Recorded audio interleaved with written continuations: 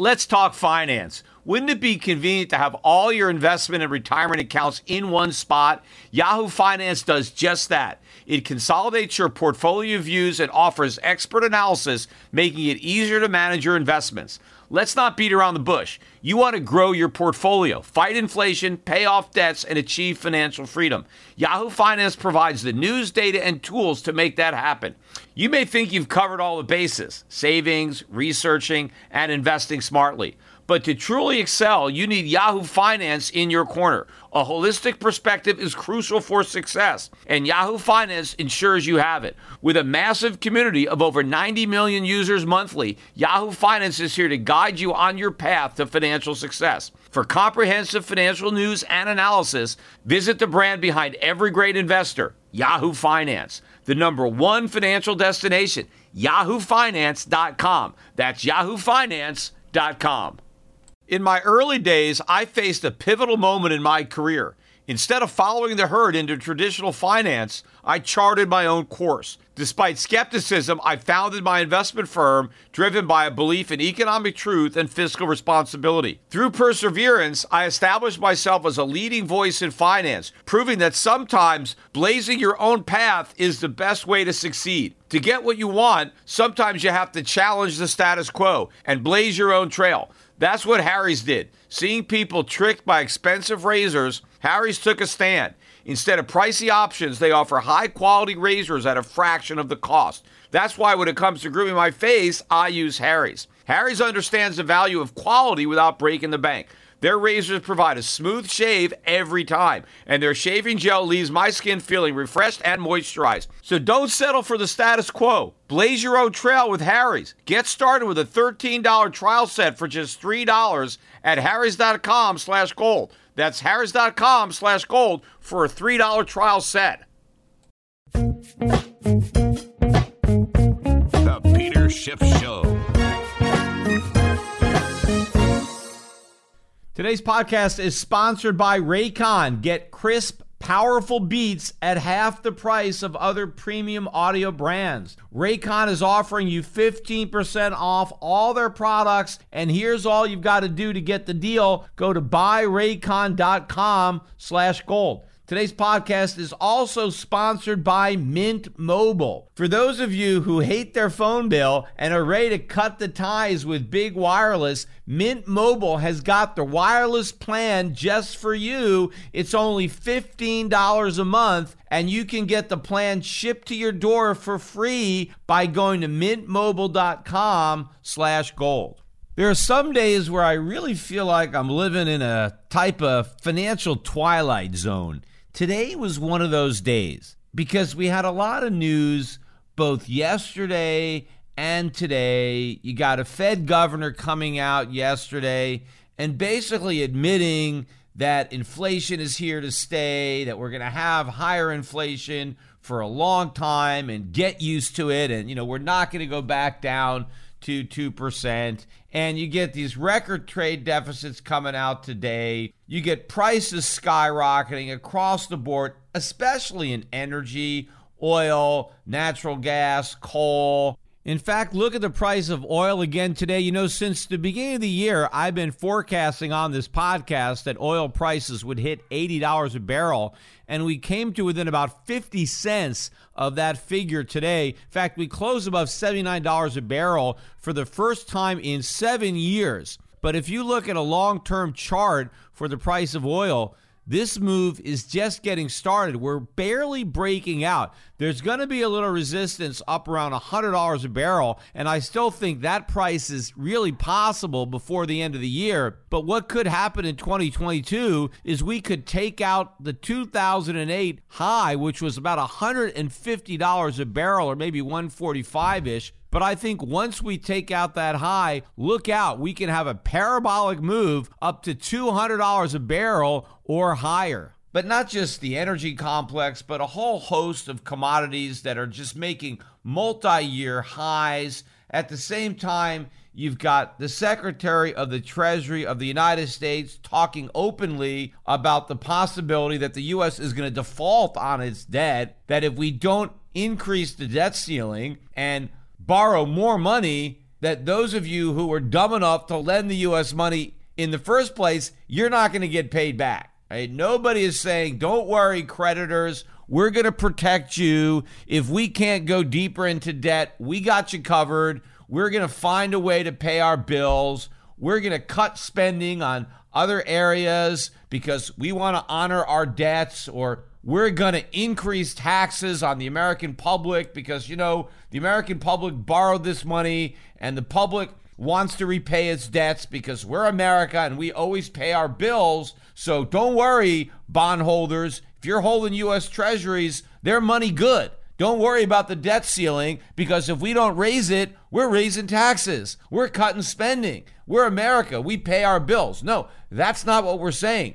The Secretary of the Treasury is saying, if we don't raise this debt ceiling and we're just, a few votes shy, and if we don't raise the debt ceiling, that's it. You're out of luck. We ain't paying. We only pay our old creditors if we can sucker in enough new creditors to lend us the money. But if we ever run out of new suckers, well, the suckers that are in are the bag holders. I mean, it's amazing to hear all this. Janet Yellen basically saying that, hey, the dollar could lose the reserve currency status if we default on our bonds.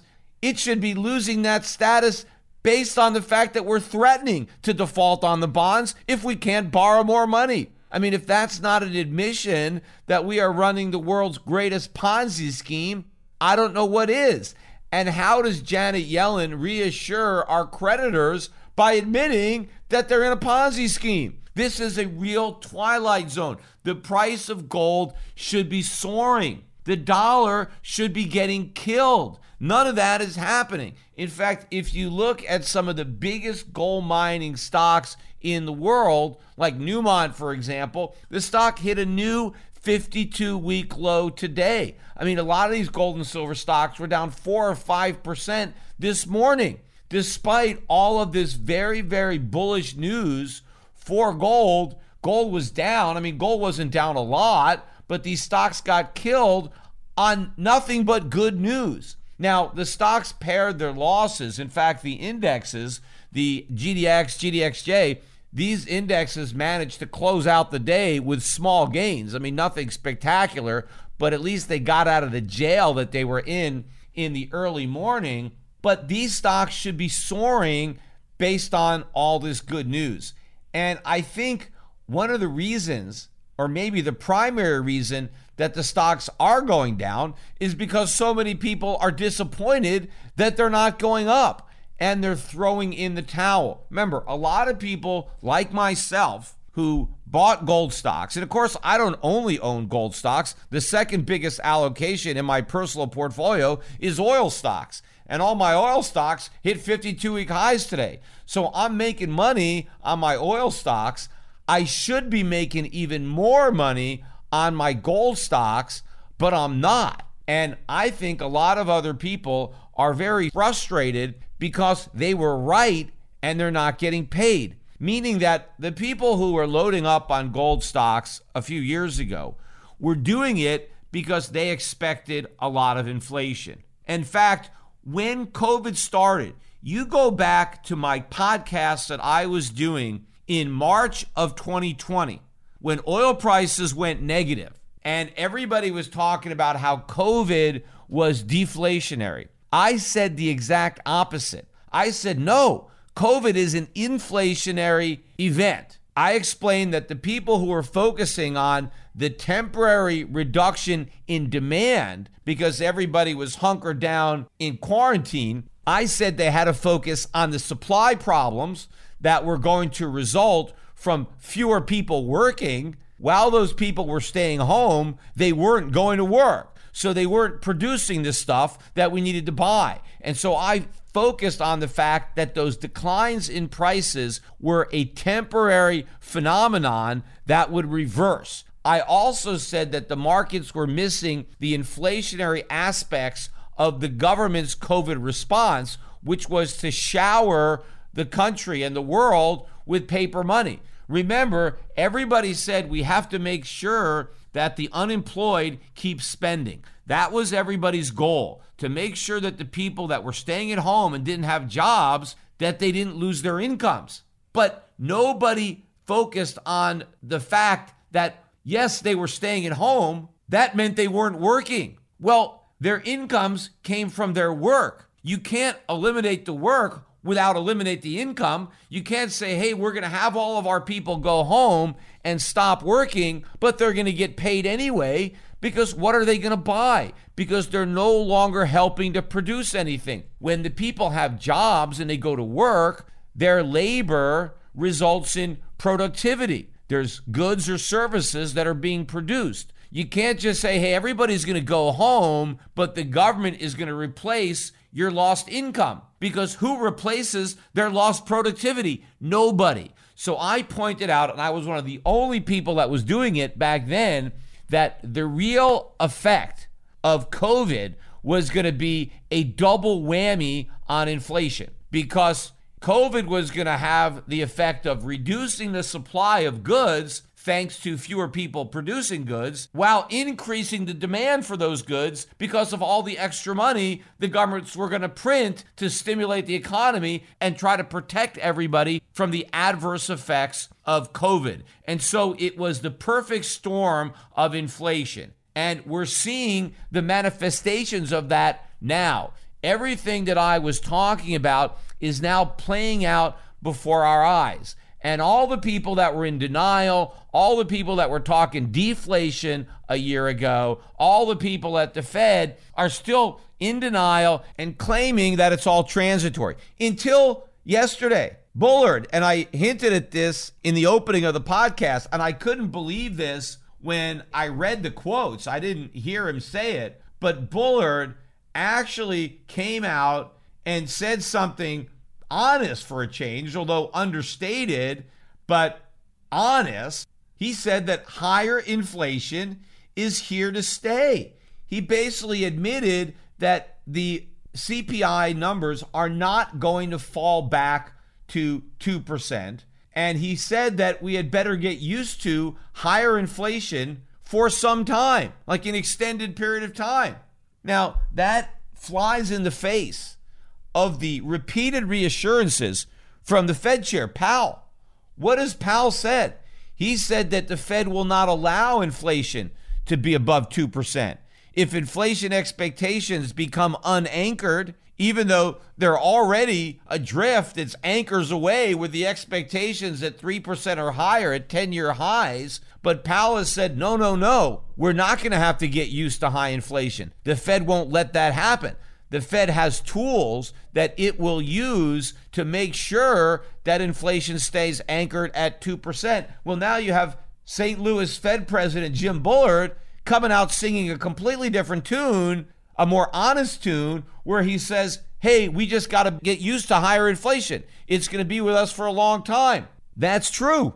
It's just going to be here even longer and be even worse than what Bullard is admitting to or even understands at this point. But the fact that he said it and there's no real reaction to the price of gold, there's no real reaction in the price of gold or in the dollar. Remember, the main reason that gold has not gone up, despite all of the evidence of rising inflation, the main reason that gold and silver mining stocks have been the ironic victims of higher inflation is because everybody believes the Fed that they will not tolerate the high inflation. So the more evidence that the markets see that inflation is worse than thought, the more they sell the gold stocks, because that inflation data provides them with more evidence that the Fed is going to tighten, that the Fed is going to fight off inflation and succeed. It's going to win this battle, and so there's going to be all sorts of collateral damage in the mining stocks as the Fed successfully fights off inflation. Now, why do people believe that the Fed's going to do that? Well, because that's what Powell says. And for some reason, no matter how wrong Fed governors have been in the past, remember Ben Bernanke, don't worry about subprime, it's contained, right? So Fed was completely wrong there, yet for some reason, none of the Fed's credibility is lost. And so when Powell says, don't worry, inflation is transitory, and if it's not, we've got the tools, we're going to fight it, the market believes it. And so all this inflation, all the evidence that it's getting worse, instead of buying gold and buying gold stocks, they're selling gold and dumping gold stocks, expecting the Fed to do something. But now Bullard lets the cat out of the bag, basically gives you a peek at the cards that Powell is really holding. Because I've been saying it's a bluff. He's got no intention of raising interest rates and fighting inflation. But of course, the one thing he can't do is admit that. So he's got nothing in his hand. And so he has to bluff. And so he pretends he's going to fight inflation. But I keep pointing out that if the Fed could fight inflation, it already would have. I mean, it doesn't make any sense to sit idly by and watch all this happen. If you really have the tools to stop it, you would use them. You wouldn't just be betting it all on hopes that this is all transitory, especially when you know you're making an all or nothing bet, because if the Fed bets wrong, it's economic Armageddon. I mean, can you imagine if the Fed waits until inflation is 10% and then finally tries to fight it, put that genie back in the bottle, the damage that would be done to an even more over-leveraged economy? No. If the Fed really had the ability to use these tools, it would be using them. It would be doing something to prevent inflation from getting much worse right now. There would be no reason to take a chance on it being transitory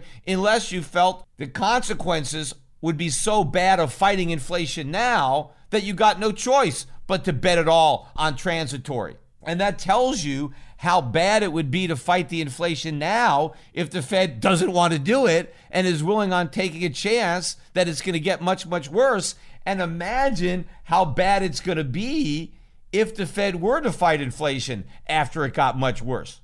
Because if it's afraid to fight it now, how's it going to do it later? It's not. After years of fine print contracts and getting ripped off by big wireless providers, if you've learned anything, it's that there's always a catch. So when I first heard that Mint Mobile offers premium wireless service starting at just $15 a month, I thought, hey, what's the catch? But after speaking with them and learning about their service, it all made sense. There isn't a catch. Mint Mobile's secret sauce is that they're the first company to sell wireless service online only. And by cutting out the retail stores, there's no crazy overhead cost to get passed on to you in the form of all those mystery fees. Instead, Mint Mobile passes on the sweet savings directly to you. In fact, when it came time to get a cell phone for our 8-year-old son, Mint Mobile's plan definitely fit the bill. For people looking for extra savings, Mint Mobile offers premium wireless for just $15 a month. All plans come with an unlimited talk and text plus high-speed data delivered on the nation's largest 5G network. Use your own phone with any Mint Mobile plan and keep your same phone number along with all your existing contacts. And if you're not 100% satisfied, Mint Mobile has you covered with their 7-day money-back guarantee. So switch to Mint Mobile and get premium Wi-Fi services starting at just $15 a month. So to get your new wireless plan and pay just $15 a month, and to get the plan shipped right to your door for free, go to mintmobile.com/gold. That's mintmobile.com/gold. Cut your wireless bills all the way down to $15 a month at mintmobile.com/gold. In fact, even former President Donald Trump was out there warning about inflation. He was calling it scary, and he said that he expects inflation to soon ravage the country. And of course, he ought to know because Donald Trump played a role in helping the Fed create all the inflation that Trump now expects to ravage the country. Because when Trump was president, he was egging Powell on. He was demanding, he was pounding the table for more money printing. He actually wanted negative interest rates. He thought 0% was too high. He wanted the Fed to flood the country with money. He was pounding the table, more QE, bigger QE, negative interest rates. And now he's warning the country about rising prices. Well, what does he think causes prices to go up in the first place? It's the very monetary policy that he was advocating. In fact, as president, he helped run up the deficits by both cutting taxes and increasing government spending on both welfare and warfare, and then demanding that the Fed monetized the resulting increases in the deficit. And even adding to the irony, Donald Trump claims that his decision on whether to run for a second term in 2024 rests in large part on inflation. Basically, he's saying if inflation turns out to be a big problem, he wants to run as the solution. So in other words, he helped light the fire, and now he wants to run for re-election, claiming that he's the guy to help put it out.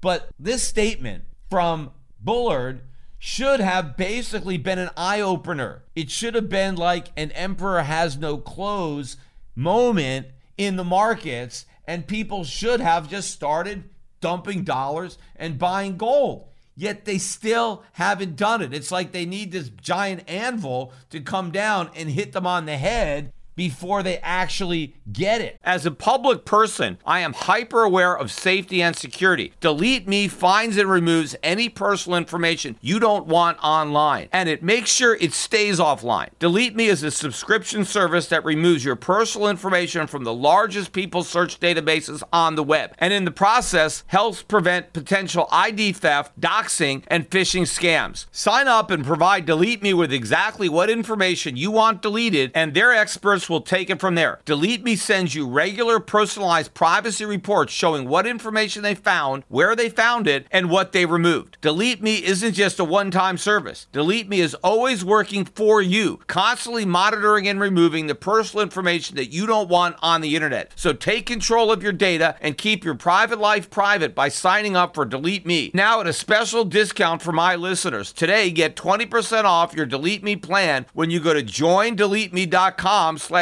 and use the promo code GOLD at checkout. The only way to get 20% off is to go to joindeleteme.com/gold and enter code GOLD at checkout. That's joindeleteme.com/gold, code GOLD.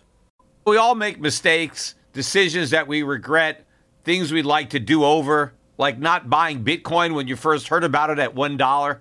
We all carry around different stresses, big and small. When we keep them bottled up, it can start to affect us negatively. Therapy is a safe space to get things off your chest and to figure out how to work through whatever's weighing you down. At times, therapy has helped me and my loved ones in many ways. Therapy isn't just for those who've experienced major traumas. With the right guide, you can discover effective strategies to minimize distractions and truly connect with your needs, setting the stage for a more balanced life. If you're thinking of starting therapy, give BetterHelp a try. It's entirely online, designed to be convenient, flexible, and suited to your schedule. Just fill out a brief questionnaire to get matched up with a licensed therapist and switch therapists anytime for no additional charge. Take a moment. Visit BetterHelp.com/gold today to get 10% off your first month. That's BetterHelp, HELP.com/gold.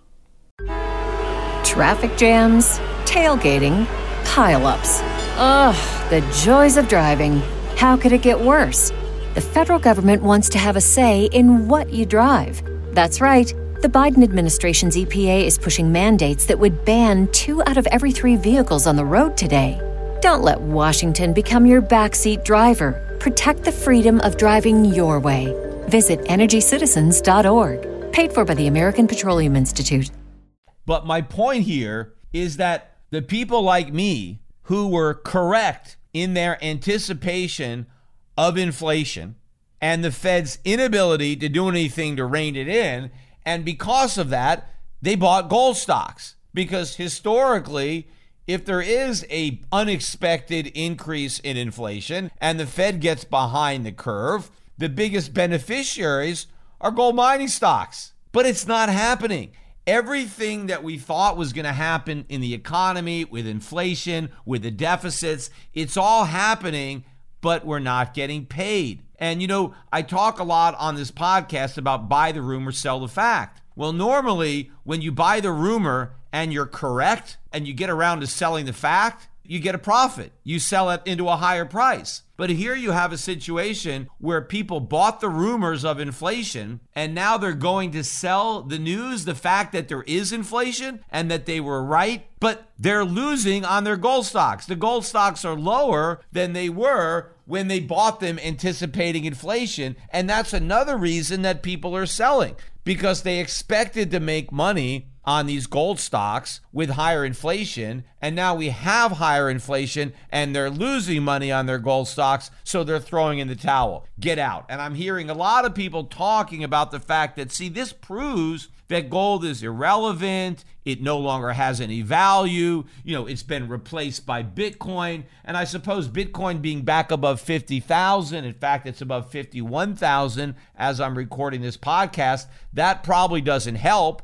Or lends credibility to the argument that gold is obsolete, that the young people no longer like it or are interested in it. And I don't think it's a lot of people who are buying Bitcoin instead of gold. I think there are a lot of people who aren't buying Bitcoin or gold, but one of the reasons they may not be buying gold is that they assume other people will buy Bitcoin instead, even though they're not buying it themselves. It feeds into the story that somehow gold is obsolete. Meanwhile, gold has never been more relevant. I think gold's role in the future of money is going to be even more relevant than a role it played in the past, because I think people are missing the technological revolution and what it really means to gold. Because if you marry gold with the digital revolution, even if you want to include the blockchain in that, gold today is better suited to function as money for the world, not just for an individual country, but gold is more suited to serve as money than ever before. Marrying gold with technology and the internet, blockchain, whatever you want, makes gold more fungible, makes it more divisible, makes it easier to transact in than it has in the past. But the most important thing is you don't lose the underlying fundamental value of the metal itself that gives it the value necessary to qualify as money, to be a store of value, and to also have the ability to function as a unit of account and as a medium of exchange in a way that cryptocurrencies like Bitcoin never will. So I think it's ironic that as gold is probably more relevant than ever and more needed than ever to bring stability into the monetary chaos that defines the world right now, people don't see it. And to me, this just extends the buying opportunity in gold and silver, and in particular in these mining stocks, because when this thing turns, it is going to turn on a dime and it is just going to skyrocket. I think it's going to be a face-ripping rally that will take no prisoners if you're short, won't give you the time to jump on board if you're on the sidelines. You've got to be invested and don't get discouraged by what's happening right now. Too many people are being discouraged, and it is becoming a self-perpetuating spiral and validating this false premise that gold is obsolete, that it's been replaced by other inflation hedges or other commodities. But it's not just gold that is ignoring reality. I mean, look at the dollar. The dollar's not going down. So all of you that are trying to claim, Bitcoin is going up because people are losing confidence in the dollar, who's losing confidence in the dollar? The dollar's not going down either. I mean, you've got all this ridiculous misplaced confidence in the US dollar despite all the stuff that's going on. Like today, for example, I mentioned again in the beginning of the podcast, the record trade deficit. We got this morning the trade deficit for August. The July deficit was $70.1 billion, which actually got revised up. So it was $70.3 billion, so higher than originally reported. The consensus was for $70.7 billion. We blew that out of the water. The actual deficit came out at $73.3 billion. That is the single largest monthly trade deficit in the history of the United States.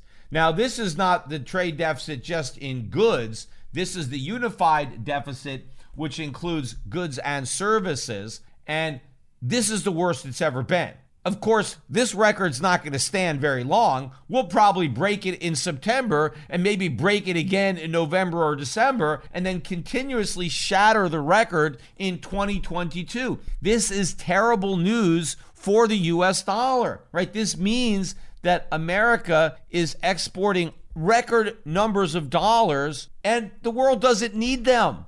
So why isn't the dollar falling? I mean, you can say, well, we've been having these terrible trade deficits for years and years, and so the dollar hasn't fallen, and so why should it fall now? Well, once upon a time, bad trade deficits killed the dollar. You know, we're back in October again, and even though the markets are hanging in there, though we've had some pretty decent volatility in the market so far in October, so we'll see how this plays out. I still think the NASDAQ is on pretty shaky ground right now, but one of the major catalysts for the 1987 October stock market crash was the then record trade deficit that we had in September, I think, or October of 1987. I mean, that trade deficit was tiny compared to what we got now, but at the time, it was pretty scary when people had a more rational understanding of economics, and the record trade deficits were both pushing down the dollar and bond market. So interest rates were rising as America's creditors were dumping dollars because of these record trade deficits. And that really was the catalyst for the stock market crash. Right now, there is no real effect. I mean, the bond market was down today and interest rates were up. But if you look at where the yields are, I mean, we're still barely at 2.1% on the 30-year bond. The 10-year is 1.53. I mean, these are nothing compared to where we should be in normal times, let alone times like this where we're running these record trade deficits. And what do these record trade deficits tell you about the U.S. economy? They tell you it's a disaster. This is not a strong economy. Why do we have these trade deficits? It's because of all the stimulus. The stimulus is so weakening the economy. The result of this is these huge trade deficits. Now, a lot of people say, no, Peter, the trade deficits are a sign of a strong economy because we're buying all this stuff. If we had a strong economy, we would be making the stuff that we're buying. In fact, if we had a strong economy, we would be making so much stuff that we would export the surplus. We would be making more stuff than we can consume ourselves, and we would sell off the surplus to the rest of the world. That's what strong economies do. They produce an abundance of stuff. We don't have a strong economy. We have a weak economy. Now, we have strong consumers because they got all this cash. Where'd they get all the cash? The government created it. The Federal Reserve printed it. And so they're spending this cash, not because the economy is strong, but because the Fed is printing all this money and handing it to them. And our trading partners are dumb enough to accept it and exchange all the stuff that they're producing for the money that we're printing. In fact, they're sending us so much stuff, you can't even get a container. Look at the ships backed up off the coasts. All this stuff that our weak economy can't afford to produce, the rest of the world is producing it for us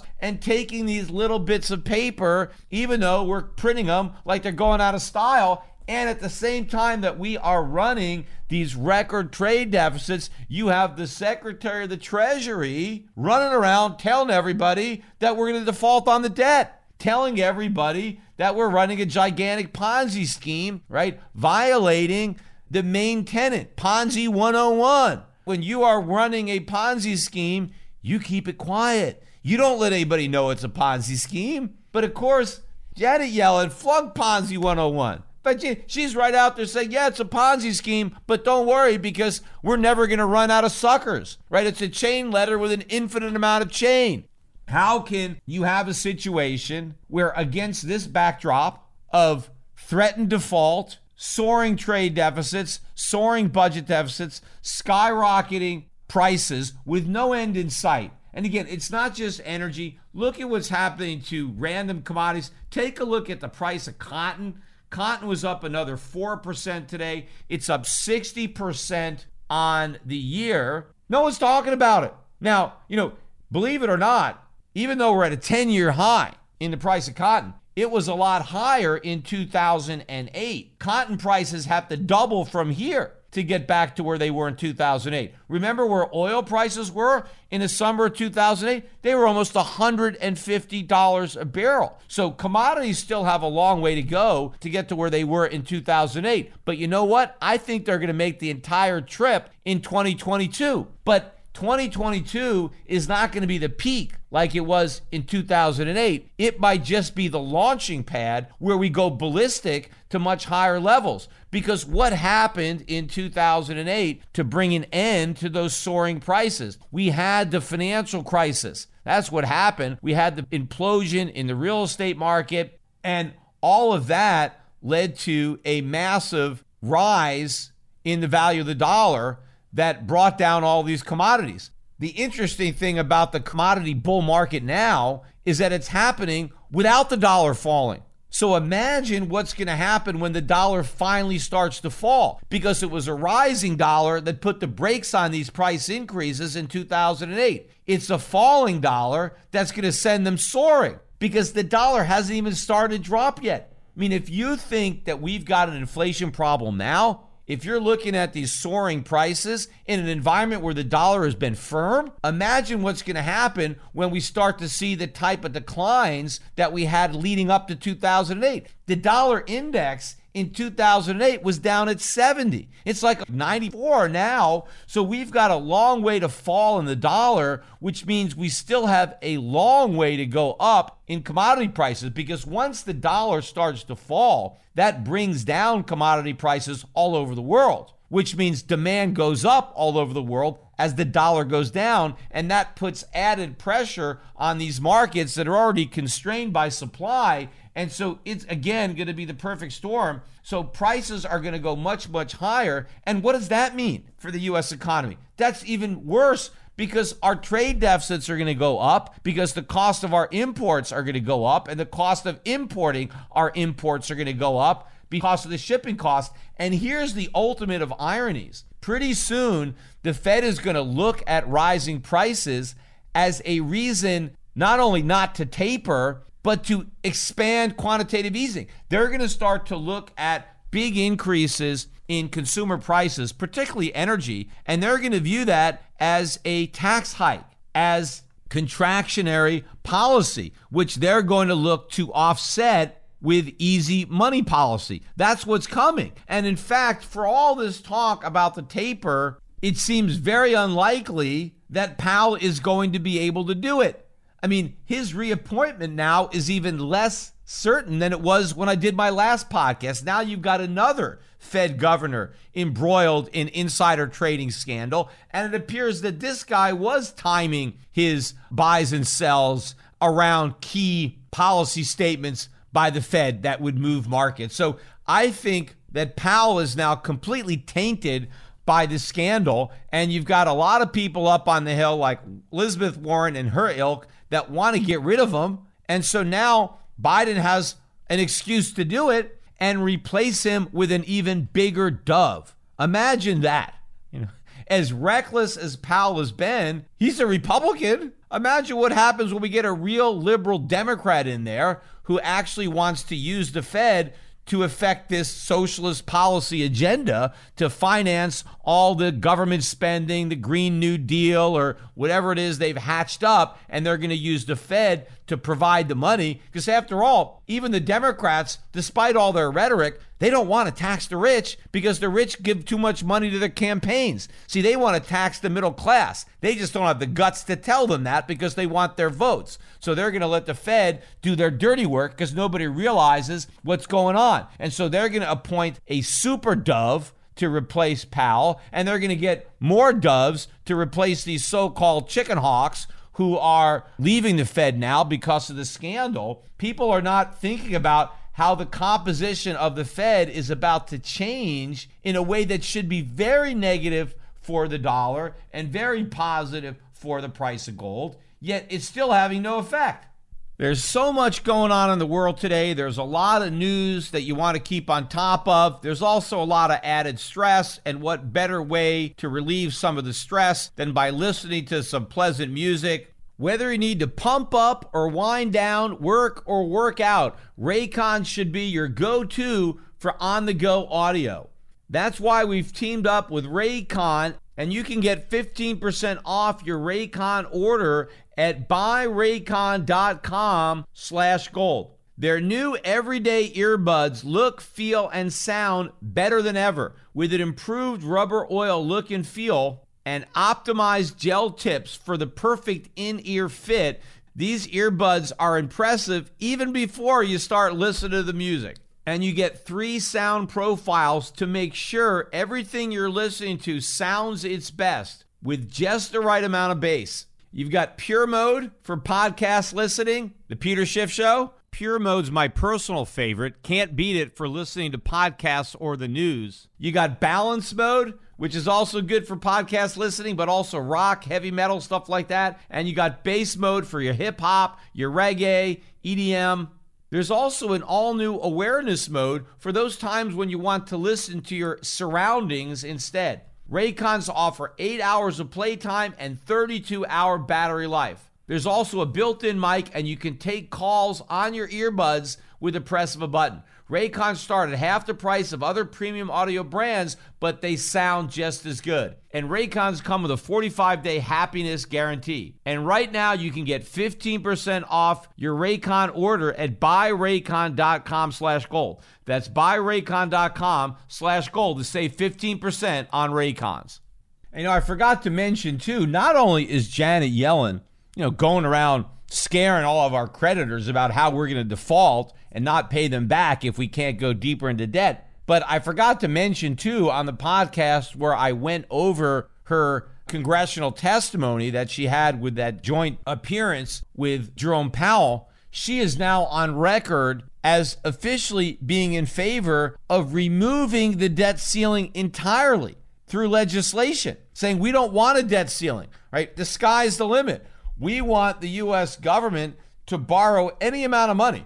Just whatever we need to spend, we want to be able to borrow it. We don't want to have some kind of pesky ceiling standing in the way of all this debt. That, too, should be sending chills throughout the market. As if people were actually dumb enough to take some comfort in the fact that there was a debt ceiling. But in the past, I would say that some of the deals to slow the growth of spending and to rein in the debts were forged in the fires of a debt ceiling showdown. And of course, every time they went through this charade, I always said that, look, it's not going to work. Nothing is going to happen. None of these goals are going to get met. All of the agreements they make today, future Congresses will not be bound by them. They will unravel them. But one thing is probably sure, that because of all these agreements and all this congressional wrangling and grandstanding, I'm sure that the deficits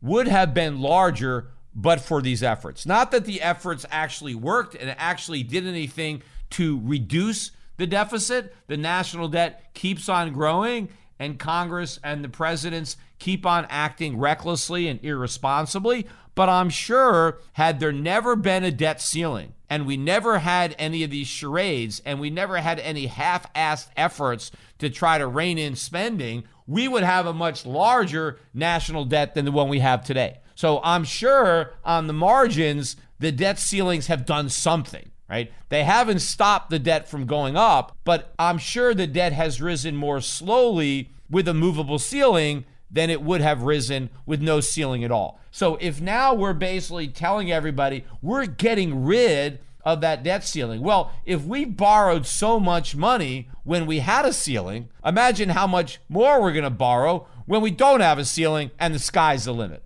I want to switch gears, though, and talk a little bit about the vaccine mandates, because I've been getting a lot of emails and people want me to weigh in my opinion on what I think about, the vaccines and the requirements that people get vaccinated, get the booster shots. And what I don't really want to talk about on this podcast is whether or not I think the vaccines are efficacious, or whether or not I think that they work, or that they work in all circumstances.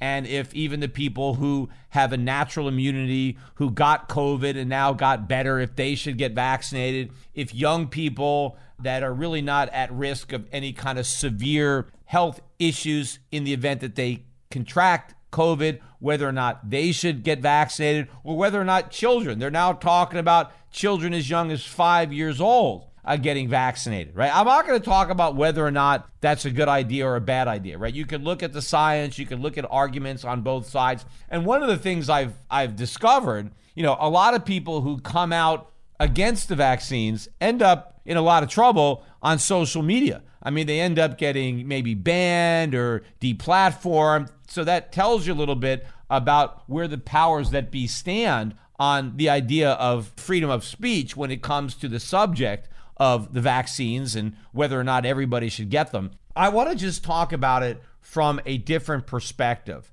and that is the perspective of individual liberty and freedom, and specifically for the United States, the role of the federal government and the limited powers that the federal government has relative to the states. But first of all, just on an individual liberty basis, right? If you just take it for granted, right? Assume, for the sake of argument, that the vaccines are great, that everybody should have a vaccine, no matter who you are, no matter your age, whether you've gotten COVID and gotten better or not. Let's just say that the data shows that everybody would be better off if everybody got vaccinated. Let's just say, for the sake of argument, that that's the case. Maybe it is, maybe it's not, but let's just assume it is.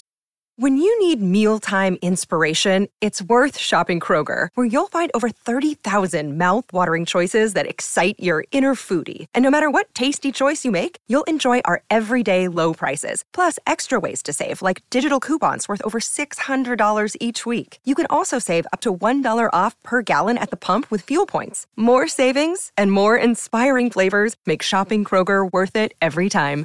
Kroger, fresh for everyone. Fuel restrictions apply. Even if that is the case, I am opposed, and every American should be opposed to the U.S. government mandating a vaccine or requiring a vaccine passport or putting all sorts of federal restrictions on the unvaccinated. The decision to get vaccinated needs to be left to the individual. And I don't care if your perspective is, well, it's good for society if everybody gets vaccinated. It's not about what's good for society. We are not a collectivist society.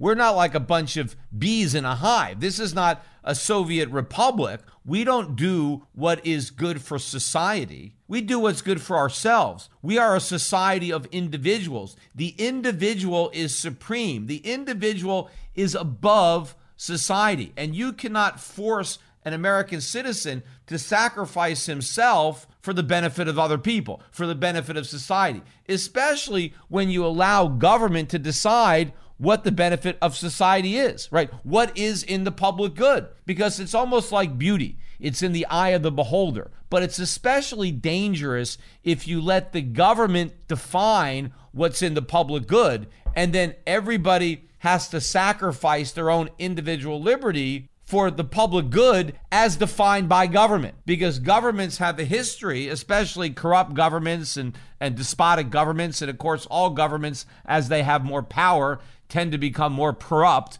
And as they have absolute power, well, they become corrupt absolutely, to quote Lord Acton. But one way to give a government more power is to allow that government to define the public good and then force everybody to subjugate their own liberties to that definition of the public good. Because maybe everybody getting vaccinated is in the public good. Maybe it's not. But if it is, and then you say that the government can force us to surrender our individual liberty because they've determined that these vaccines are in the public good, well, now we set a precedent that the government gets to determine the public good and then force us to give up our rights in order to pursue that definition of the public good. And so right now it has to do with vaccines and COVID, but we have no idea what it might have to do with in the future. I use the expression a lot about the camel's nose under the tent. You don't want to do that. You don't want to establish the precedent of letting the U.S. government define what's in the public good and then have the power to force people to do what it believes is in the public good. This might especially be true with children if they're talking about having parents and forcing the parents to vaccinate their kids. on the basis that it's good for society. I mean, what if they say, hey, you can't homeschool your kids anymore either, because that's not good for society. We think it's good for society if all the kids go to public schools and are socialized and indoctrinated, whatever. We think it's bad for society if some kids are stuck at home with their parents. And so we're going to take away that choice for the good of society, for the good of the public. You can't just choose to homeschool your kids. For the good of society, you need to send your kids to public school. I mean, it's the same principle. So we cannot allow the government to mandate vaccines. Certainly not the federal government, right? Now, I would have a little bit of a different opinion, at least with the legality of local governments, but I would say that the mandates could not be on the individual itself. The mandates would have to be that vaccines be required in public places where the health of the public is a concern, and a government wants to say, well, you want to enter a public building, let's say a public library. I'm not sure that anybody even goes to libraries anymore, so maybe that's not a good example. But they can say, hey, if you want to go to a library, well, you got to be vaccinated. And if you don't want to get vaccinated, you can't go to the library. But at least you're not required to get a vaccine, because no one's required to go to the library. But that requirement that might apply to public places of interaction, it should not apply to the private sector, meaning that the government cannot tell a private entrepreneur, the proprietor of a business, that all of his workers must be vaccinated or all of his customers must be vaccinated. Those choices must be made by the business owners and by the employees and the customers, meaning if a business owner wants to provide a business working environment where everybody has a vaccine, then you can't work at that company unless you get a vaccine. And so if you don't want to get a vaccine, then you have to choose to work for a company where vaccines are not required, or start your own business and not require a vaccine. So everybody gets a choice. But when the government mandates that everybody has to get a vaccine, the government is taking away individual choice. Now, I know a lot of people, I put out a tweet and I mentioned this, and I got a lot of likes in response to that tweet. But one of the criticisms that I got, and it was quite common, people said, well, what about traffic laws, right? Everybody has to stop at a red light. Everybody has to drive under the speed limit, right, for the good of everybody else. And so if the government can require me to stop at a red light, for the good of other people, well, they can require me to get vaccinated for the good of other people. And while on the surface, that may sound reasonable, once you get beneath the surface, you realize that it's an apples to orange comparison. And here's why. Nobody has to drive on a public road, right? It may be convenient to use a public road, but you don't just have a right to use that road. You don't own that road. The road is owned collectively by the public, and the public has a right to establish guidelines, rules of the road that everybody agrees to abide by if they're going to use that road for the safety of all the other people who choose to use the road. So if you're not going to obey the traffic laws, if you're just going to run red lights and drive as fast as you want, well, you can't use the road, right? So if you want to do those things, you got to do them someplace else. Now, it may be difficult. There may not be a private road that you could use, or maybe it's difficult to just ride off-road in the dirt somewhere and risk destroying your car. But, you don't have to use the public roads if you don't want to. You don't have to drive a car. There's other ways of transporting yourself around. You can stay at home, right? But if you want to use the road, then you got to obey the laws. But if the government says everybody has to get a vaccine, that's different, because you don't have a choice.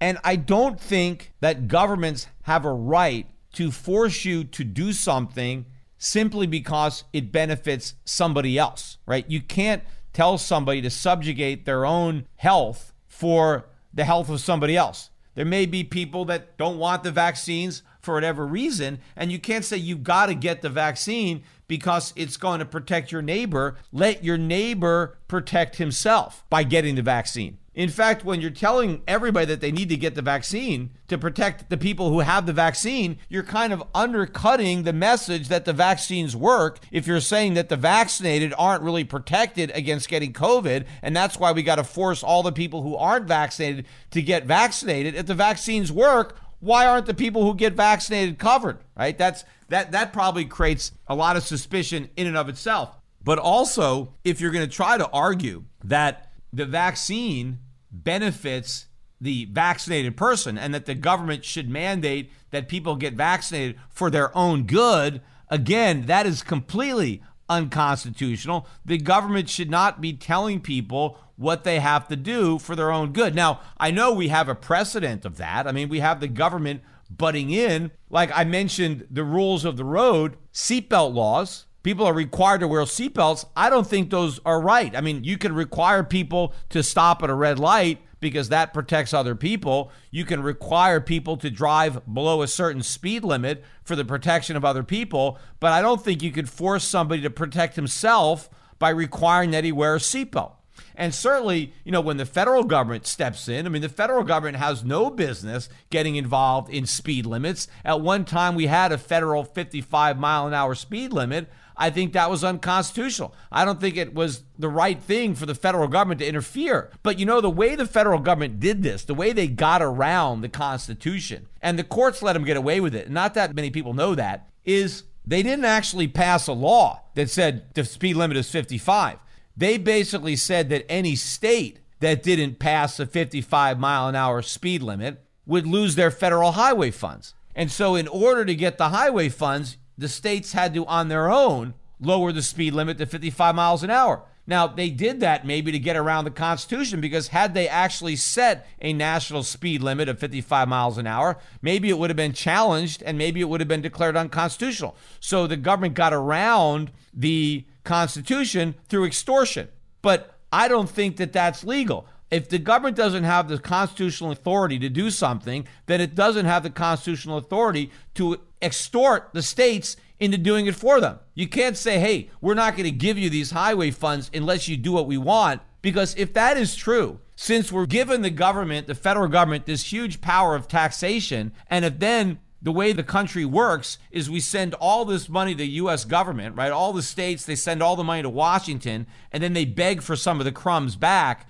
If the government can put all kinds of strings on those crumbs and say the only way that you can get some of your tax revenue back is if you do exactly what we're saying, even though there's no constitutional authority for us to force you to do this, because we now control the purse strings, we're going to make you do it. This is a illegal end run around the Constitution. And I think the whole thing should have been thrown out, but it was not. But that's, again, an example of what should not be done on a federal level. So if we're going to have any of these vaccine type mandates, it should be on the local level and the state level, but not for private property. The decisions by private businesses and by private homes and individuals need to be left to the individual. And of course, there are other examples where the government passes laws where they try to protect us from ourselves, right? You have laws against drugs, you have laws against gambling, you have laws against prostitution. Of course, all of this is supposed to protect the public from harming themselves, right? Don't take these drugs because they're going to be harmful to you. Don't visit prostitutes, or don't be, a prostitute because it's going to somehow harm you, or don't gamble, you're going to lose your money. But here's the irony. The government actually makes all this stuff worse. Take gambling, right? Most states outlaw gambling, but then they run their own state lotteries. The reality is no private lottery company or any other casino would give you odds as bad as a state-run lottery. I mean, the vigorish that the state takes, right? The amount of money that they keep on every lottery is huge. If there was a free market in gambling in the states, no casino operator, no lottery operator would ever get away with ripping off its customers to that degree. But what happens is the government, based on the pretense that it's going to protect us from gambling, right? They outlaw all competition, and now they come in as the only source of legal gambling, and then they rip everybody off. So people end up losing more money gambling than they would have lost had it been legal. Same thing backfires when it comes to drugs. The government says, okay, we're going to protect you. We're going to make drugs illegal. Well, you know what? If drugs were legal, they'd be a lot healthier. They wouldn't be laced with all kinds of impurities. You wouldn't be buying them on the street from some criminal, taking your chances on what the hell you're ingesting, right? You would have high quality drugs if you could buy them legally. And so the drugs are far more dangerous because the government made them illegal. They're far more unhealthy. And of course, by making them illegal, you create this huge profit opportunity. You have this whole underground economy. You have all these pushers that are trying to get people addicted to drugs so they can make a huge profit off of them. And then, of course, you get all this crime that wouldn't even exist if the drugs were legal. We wouldn't have all this crime because there'd be laws. And if drugs were legal, something like heroin would cost a lot less. And so heroin addicts, I think there'd be fewer heroin addicts if it were legal, actually, than there are right now. But those heroin addicts wouldn't be as big a problem for society. They wouldn't be stealing so much. I mean, I don't know, like 90% of the thefts, I think, in this country or something like that are committed by drug addicts who are stealing money so they can afford the high price of illegal drugs. And so people that don't even use drugs are victimized by drugs because they get their stuff stolen.